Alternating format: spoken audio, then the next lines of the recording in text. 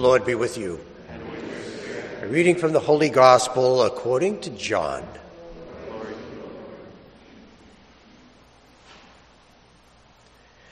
God so loved the world that he gave his only Son, so that everyone who believes in him might not perish, but might have eternal life. For God did not send his Son into the world to condemn the world, but that the world might be saved through him. Whoever believes in him will not be condemned, but whoever does not believe has already been condemned, because he has not believed in the name of the only Son of God.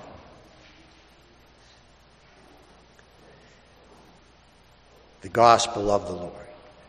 Praise to you, Lord Jesus Christ.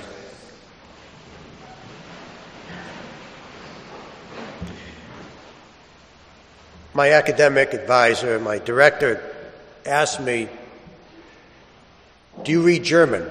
Because there's a lot of scholarly articles in German. I said, "No, I can't." He said, "Well, learn."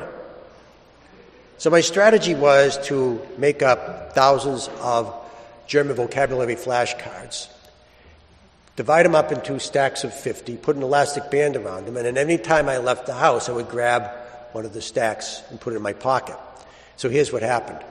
So I'm in the grocery store buying some groceries, and I go into the shortest checkout line, and there's a woman in front of me that's trying to cash in a coupon. It doesn't register, so she insists on seeing the manager, and the manager tells her that it's expired. So she decides to pay for her groceries.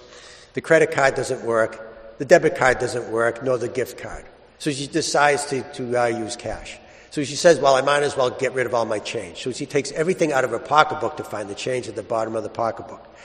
Meanwhile, I'm standing behind her. And what am I doing behind her? Am I getting upset that I get into the wrong checkout line again? No. Do I pick up all my belongings and go to another line like everybody else behind me did? No. Am I growing increasingly impatient as I'm waiting for my turn?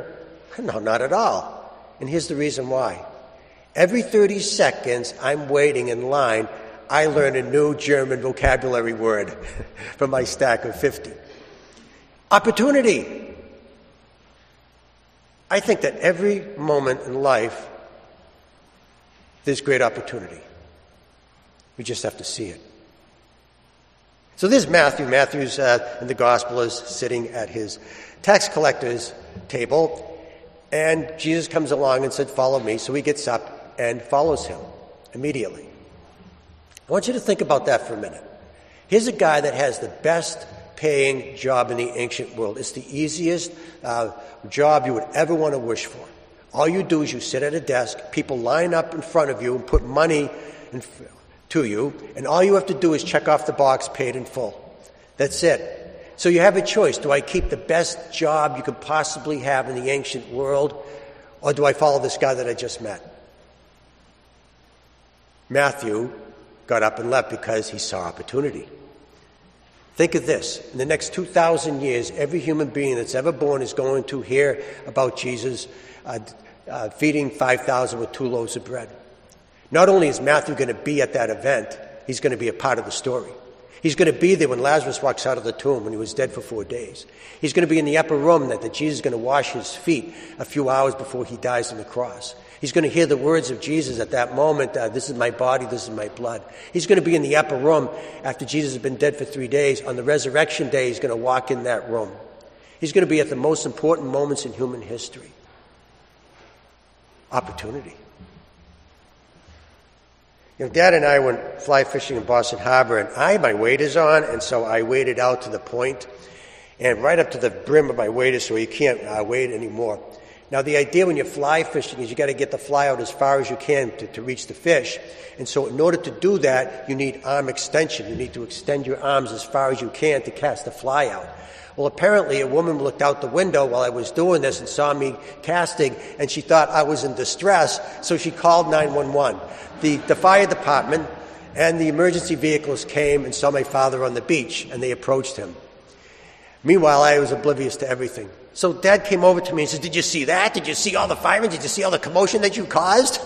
I go, "What are you talking about? I'm catching fish." Opportunity. And I think in life that's the way it is. Sometimes you just got to put behind all the drama and all the things that are going on and just focus on the most important things, to see opportunity and to take advantage of it. 200 years from now, no one is going to remember anything we did today. No one. All the things that we might have done good today, the kindness, maybe we forgave somebody, maybe we played some beautiful music for a group, maybe we were just kind to people. No one's going to remember, except one person. God. God's going to remember. And he's going to remember 200 years from now. He's going to remember 500 years from now. He's going to remember 1,000,000 years from now. He'll never forget what we do today, if it's good. See, opportunity connects us with God, and that's the feast day today, is the feast day of God, the Trinity. It connects us to God. It's the opportunity. He wants us to know that God wants us to know that everything we do he's going to remember. So, I think every moment in life there's opportunity. We just got to see it.